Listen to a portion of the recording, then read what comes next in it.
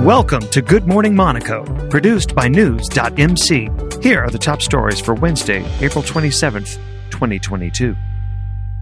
Volvo electric trucks are the headliners at Ever Monaco, the electric-powered car show starting on Wednesday, April 27th, and running till Friday, April 29th. With the electric Grand Prix just around the corner, it takes place on Saturday, April 30th. The Automobile Club has complained of being swamped by calls from people protesting about traffic jams.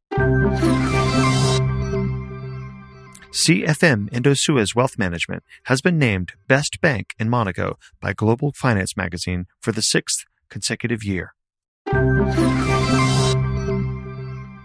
The United States and its allies promised to send more heavy weaponry to Ukraine during talks at a German airbase on Tuesday, brushing off a threat from Moscow that their support for Kiev could lead to nuclear war. The number of patients being treated for coronavirus symptoms at Princess Grace Hospital fell to 27 on Tuesday evening from 31 on Monday. 10 residents are among the total. Duly noted, the Monaco Red Cross has so far collected €1,560,000 in aid for war victims in Ukraine.